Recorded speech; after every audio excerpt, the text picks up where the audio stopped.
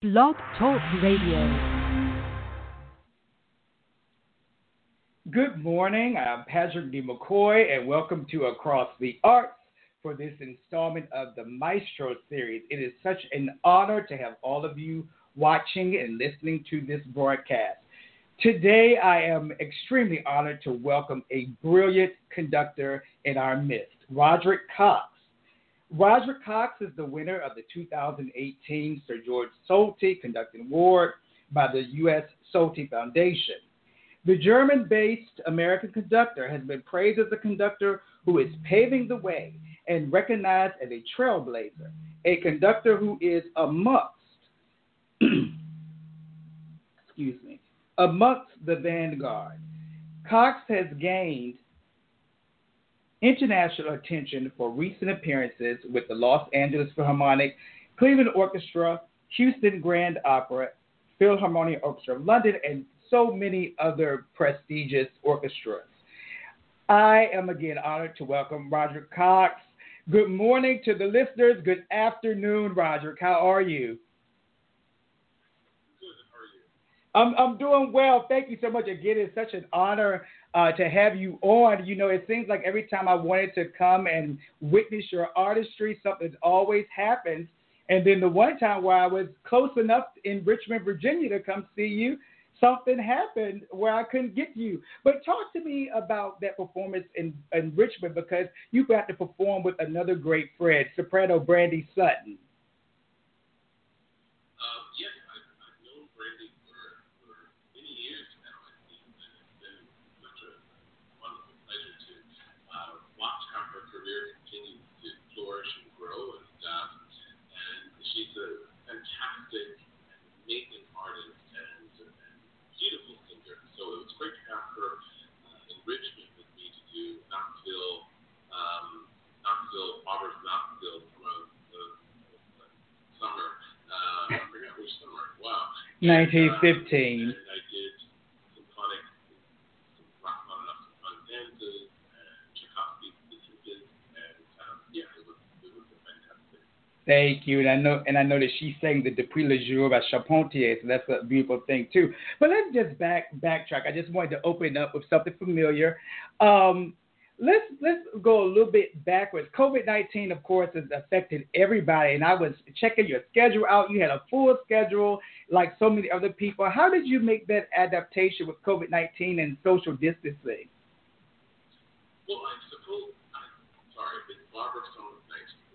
Got it, okay. I suppose I'm still adjusting to this new dilemma that we're in with COVID. Yes, you're right. I had a number of concerts and things that were canceled, but and each week it seems like I'm taking it week by week in terms of my adjustment. I feel like it's taken me 2 months to find a different structure and sort of equilibrium in terms of my emotions. But by and large, I've remained positive and remained busy for myself because I have my health and there's not much else to complain about. But it has given me time to certainly reflect on what's happening in the world, and also reflect and try to think about what our industry will look like after this is over. What will the classical industry? I mean, what's left of it? Hopefully, it will. It's going through a very testy time now. So, trying to determine what type of artist and how I can contribute to the future of our precious, beautiful art form. Let's go ahead and talk about what's going on in the world. You know, even though it's a trying time, it's opening up some great conversations and some great dialogues about diversity, which you have certainly been in the forefront of. You recently moderated a wonderful panel of diverse conductors. And could you maybe talk about that panel and what inspired you to pull it all together? Well, actually, this is something I've been thinking about well before the recent protests and things that were happening in the United States, which was I had brought together 3 other amazing conductors from around the globe, Jonathan Hayward, Thomas Wilkins, And I thought it would be very interesting to hear the perspectives from these conductors from two different generations. I believe Jonathan is a couple of years younger than me and living in the UK. His career is really flourishing. And you have Thomas Wilkins and Michael Morgan, two senior conductors who grew up in the 60s, born 1 year apart, and to just hear their experiences, hear how they've navigated what I like to describe as an elusive profession, and considering the new conversations people are having around classical music and the need to be more inclusive, to talk to some of these conductors who've been on the front lines of some of these initiatives for decades, learn how they have worked to bring people together. And so it was definitely an amazing and informative conversation, especially for me. Well, I was so happy to see that conversation and how wonderfully you were able to navigate the conversation and just, offer so many points of discussion. And it made me really think about all of the other young conductors who are in line with you, such as Joseph Young and Kalina Bovell and Kazim Abdullah, Marlon Daniel. It just goes on and on and on. So I was so thankful, and it gave much hope to see that there's a usefulness that's on the rise. Now I want to go back a little bit further because, these journeys often start in our childhood. And I was so inspired by your story about your mother and your upbringing in the church. Could you talk a little bit about the church and how it inspired you musically? Well, I think my first fun memory of the conductor was sitting in the pews for church choir rehearsal. My mom was very much active in the church choir, and I think we had, by and large, growing up as a Seventh-day Adventist like Randy Sutton, music is very much an important part of and plays an important role in those churches. So it seems like during those choir rehearsals, I just felt like I was a part of the performance and witnessing the power and beauty of music.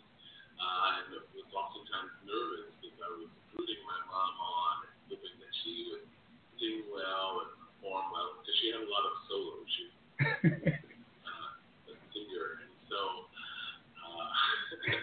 I just remember being a bit nervous when she had to sing, or very proud, and would watch how the church really coalesced around her, and would also give criticism when she got in the car. She always felt I was a little hard on her, but yeah, some of my earliest fondest memories, I loved the music, was time I was in church. And still, church music, I believe, still holds a very special place in my heart, and I've been able to bring a number of concerts to the stage to involve use of gospel. My late mother sang in the church choir as well, and that was certainly inspiring for me. I want to talk a little bit more about making, because I understand you're an instrumentalist as well. Is your instrument French horn? It was, yes. I don't really play the horn much anymore, but that was what I was trained on. Oh, wonderful. So moving a little bit beyond, so you're being raised in Macon, and your community, of course, formed your musical experiences. Talk a little bit about when you started to realize, when did you really realize the moment, hey, I'm going to major in being a conductor or a professional musician? Well, I think those moments you described are two separate moments, or there are several moments I think in musician's life, and especially mine. There was the moment in high school where I was very much enjoying the process of becoming a musician and the common goal one works towards with a group of people. And so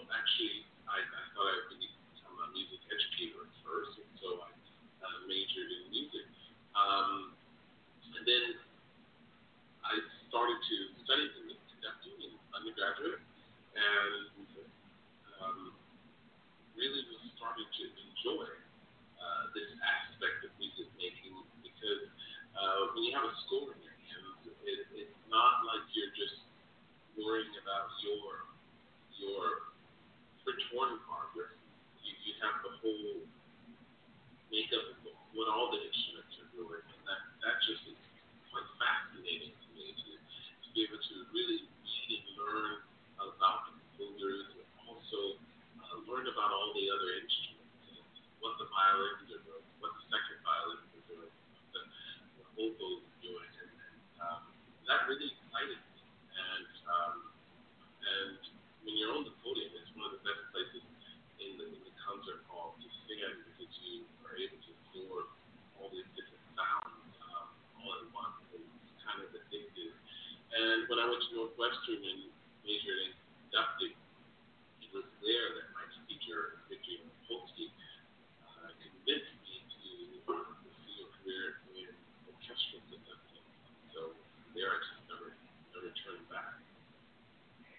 You know, I have been just reveling in all of your wonderful performances that I've gotten to see on YouTube, the Rachmaninoff and the Tchaikovsky and all these great major works. Could you just talk about how your day, let's say that someone gives you a score and you have to prepare for a big concert. What does your day look like in that line of preparation, the rigor of the preparation? What are the things that you consider? Well,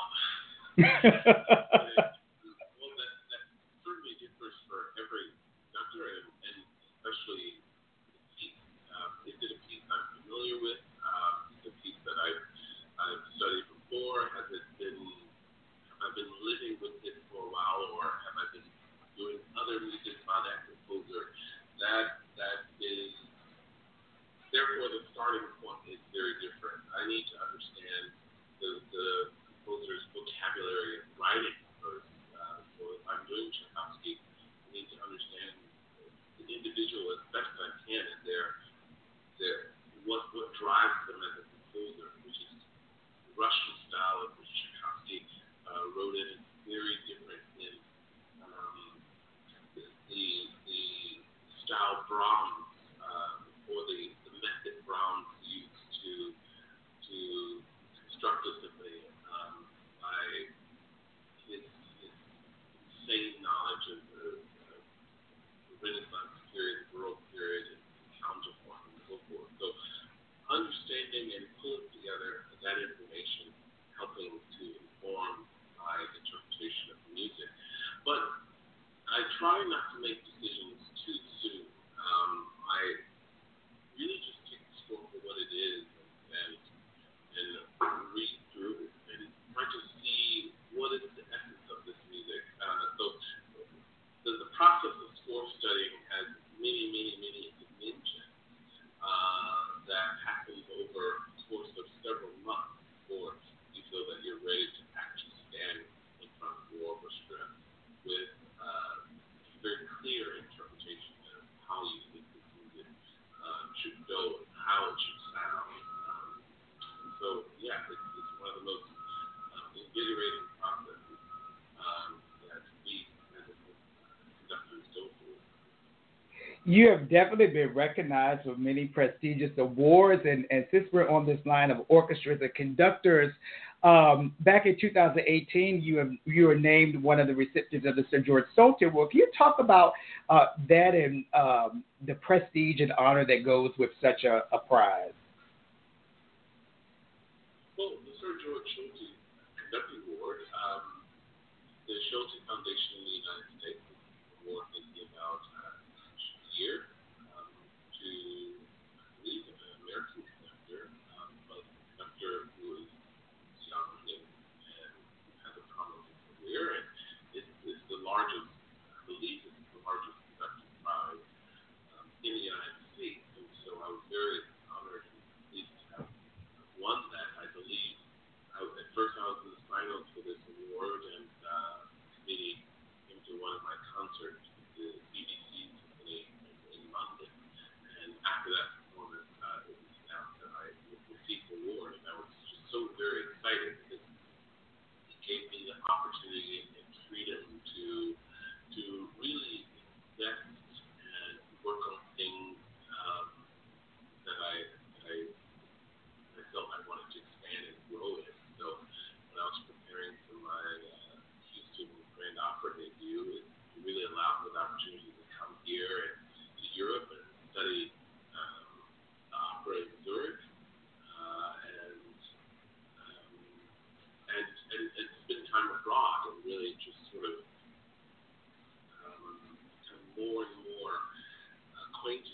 style of French opera conducting. So, yeah, I was, the Solti Foundation is an amazing organization. It's been very, very supportive, and it's been an honor serving as their 2018.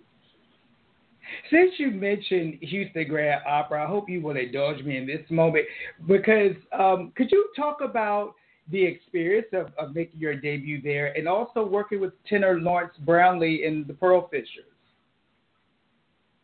Well, it was a fantastic experience, because the Houston Grand Opera is a wonderful organization, and I just felt such comfort, such support there with their administration, their staff. Patrick Summers as their music conductor. Their choir is amazing, and their orchestra was fantastic to work with. And so it was, I could have asked for any better place to begin my operatic career. And then to work with great artists like Larry Brownlee and Andrea Carroll, and they're just absolutely amazing singers. So it was great to have it really felt like a wonderful collaboration there together. And director Lauren Meeker, who's really, really amazing. You know, I was listening and watching your NBC interview, and I hope that everyone, if they see it, they'll be encouraged to look at it and listen to your extraordinary story. But one of the quotes that you stated jumped out at me. You said you can't want to be a conductor. You have to need to be a conductor. It was something to that vein. And I'm so glad that you really know your path. It's something that is really solidified for you. Now, we talked about your conducting. We talked about your repertoire and all of that. I really like the fact that you are really giving back to the community. Could you speak a little bit about RCMI, the Roderick Cox Initiative, music initiative? Sure. The Roderick Cox Initiative is a scholarship initiative that stemmed out of a documentary that's being done right now. This documentary is titled Conducting Life, and is in some of the final production. We have one more shoot for it. But this documentary has followed my career since 2018, and was this way of really shedding light on the path of becoming a conductor, the rigors and the ups and downs, and the rejections and the victories you have. And we felt that not just presenting my story or presenting the story of a conductor, it would be also amazing to create an avenue or a way in which to help young people achieve their goals in music a little bit easier. And so we established the Roderick Cox Music Initiative as something to provide instruments and to provide funding for organizations that are helping young people from underrepresented communities. So right now we partner with Perles Center in the Twin Cities, and also Walker West, and we've given out over $17,000 of scholarships this year so far to I think about seven young people, and we're going to continue to follow their careers. This is the first year of this scholarship program, but I'm so excited because it feels like I'm in a great position to be able to help and to give back. Because when I was young, the Otis Redding Foundation played a very much vital role in my life and my career. They were able to not only help me get my first French horn, but help send me to Oxford, to England,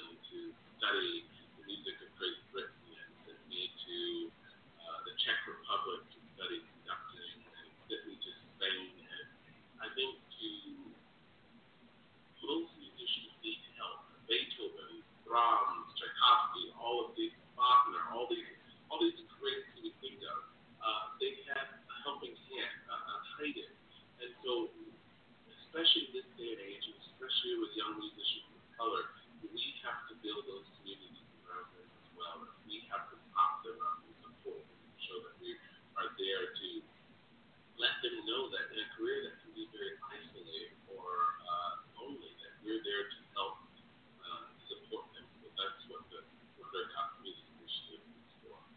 You know, when you mentioned Haydn, he came to mind as you were speaking, because all I could think about the great Esterházy family and this whole idea of patrons. We definitely need people to help. And speaking of help, everyone who is listening on here right now, I hope that you will consider donating to the Roderick Cox Music Initiative. You can find the information on his website at roderickcox.com. So I hope that you will go to his website and donate today. It is a worthy cause, and I'm so proud of Maestro Cox for doing this and just really giving back, to the community.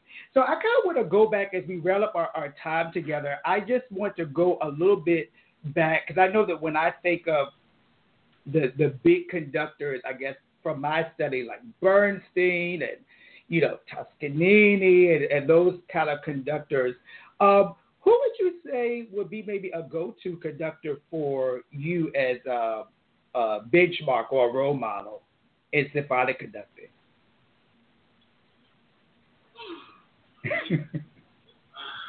I know that's a hard question, Roderick. I'm sorry.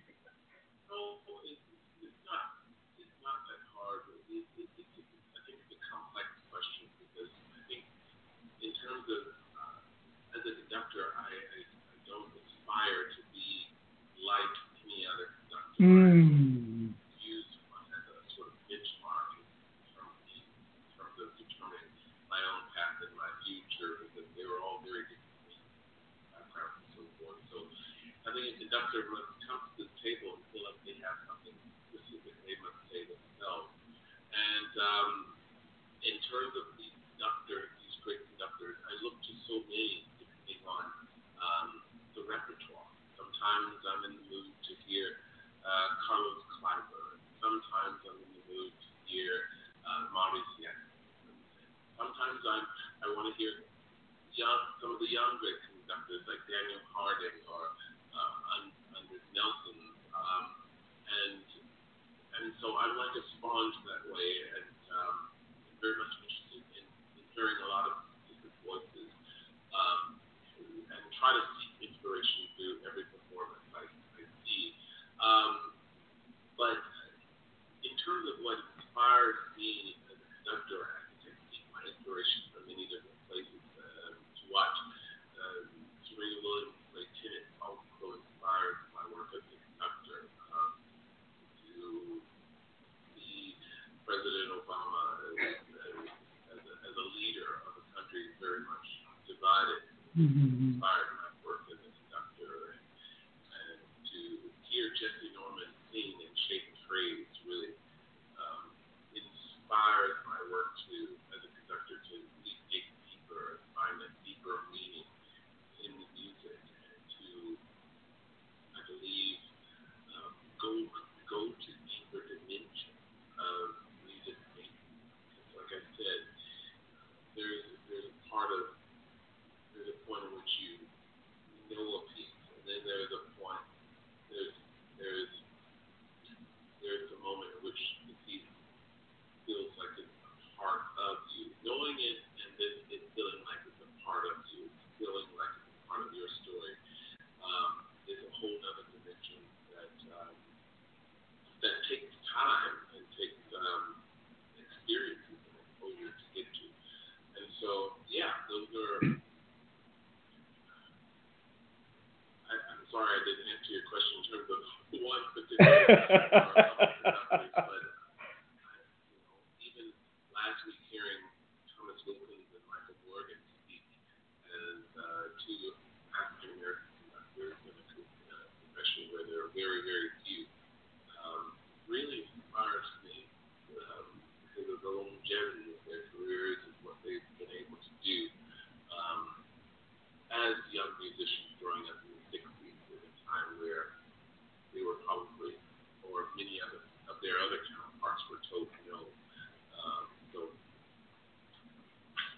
very much, I think a lot of examples like that inspire my work. Thank you. I'm very proud to share the same alma mater with Thomas Wilkins, Shenandoah Conservatory. So he's definitely a special maestro. I wanted to say, during this time, everybody has quiet time. Everybody has time to reflect. Everybody has time to just explore new things. And when you're talking about different repertoire and so forth and so on, what are some of the repertoire or maybe fresh new composers that you might want to explore that you haven't done before when you get back out there conducting? Well, I don't necessarily have a bucket list. I think I'm working on the repertoire for next season. My intent is to offer debut with Rossini, Barbara Seville, and other performances that are coming up next season. I think this has given me a lot of time to read more, especially composers that I really gravitate towards or love. So I've been reading, as you can see, Brahms. Brahms is back there. I don't know. Hi, Brahms. I don't know my wall, but I love you, Brahms. And so I've been reading his biography again. And so, yeah, it's given me time to do that. And I just moved to Berlin not too long ago. So it's given me some time to really learn and enjoy the city. I absolutely love Brahms. Yesterday, I interviewed the soprano Janice Chandler Timmy, and that's one of her signature works, the Brahms Requiem. That's a wonderful. I just love the darkness and richness of Brahms. I just want to again just say thank you so much, Roderick. I don't know if you fully know there's just the appreciation and honor that I have for you, and I'm sure everyone who's listening and watching share the same sentiment. You're such a brilliant musician, and as I mentioned, I've been watching you from afar. And when I saw you were going to be in Richmond, I was like, oh my goodness, I could get there. But that was at the time that I was at Virginia State teaching, and I missed that performance. So I'm definitely glad that we're sharing this time. As we wrap up, I want to go back to the conversation that we kind of talked about when we were talking about the fact that this time is opening up new discussions and so forth. And this is just a question. I know we didn't necessarily prepare for this, but I think you'll be okay.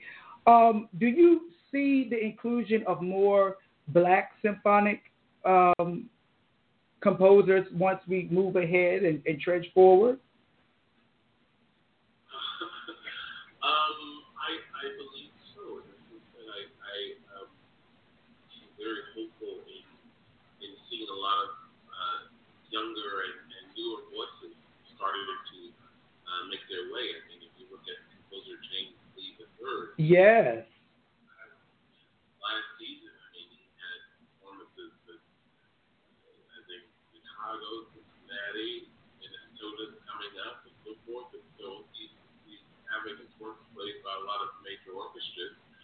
And you look at Valerie Coleman, her debut with the Philadelphia Orchestra with Ambrosia and Jessica Montgomery. Yeah, there's so many new voices that are coming up, and it's only going to inspire more young composers to put their music forward. I think now that young people or people from diverse backgrounds are perhaps seeing a bit of a path forward that hey, if she can do it or if he can do it, then perhaps me as well. I think that certainly gives hope. So I think we should see more and will see more in the future. How much will it be enough? I don't know. I think we need to have a more aggressive approach to build these to support these artists and to bring more to the forefront. To try to catch up to several to a couple centuries of playing music by white composers. But yeah, there's definitely hope. Well, James Lee III is certainly a favorite here in Washington and in the Baltimore area. And I was at a not the world premiere, but I was at a presentation of one of his newer works that Nola Williams put together, and it was conducted by Julius P. Williams, and it escapes me right now, but he's certainly a favorite here. And now that Carlos Simon is here in the area at Georgetown, in the area, I just look, yes. So I just look forward to really hearing more of those works. And as we wrap up again, Roderick, just thank you so much for being open to this conversation. I hope it won't be the last time that we chat. And this brings me to my next question, just to close out. When are we going to see you in Washington? I hope that one day we'll get to see you at the Kennedy Center conducting the National Symphony as a guest conductor or something. I hope that we can see you here. Well, I mean, I was with the National Symphony in 2015, so it's been a couple of years. It's an orchestra I certainly respect and know and have many colleagues and friends there, and so hopefully in the next couple of seasons I will be back there. We just have to always have to get back to the concert stage first and get through this COVID-19. But it's going to be important that we come back roaring strong as an industry and have, I think, some fresh new things to say and ways of bringing more people into our halls and being more inclusive. It's going to be important because now we see how vulnerable it truly, our art form truly can be in light of the pandemic. Again, thank you so much, Roderick. Again, you've been listening to the Maestro series on Across the Arts with Patrick D. McCoy. We have been in this wonderful interview with Maestro Roderick Cox, live from Berlin, Germany. And again, I can't express my appreciation enough, and I hope that you all will go to roderickcox.com and consider donating to the Roderick Cox Music Initiative. I hope everyone on here will put several zeros behind it and donate to the foundation. It's for a worthy cause. Of course, follow Roderick on Facebook, Roderick Cox Conductor, and also Roderick Cox Conductor on Instagram. Again, I'm Patrick D. McCoy. This has been Across the Arts, and I'm so thankful for this edition of the Maestro series. Thank you so much, Roderick. Thank you, Patrick. Have a wonderful morning over there. You too. Thank you so much.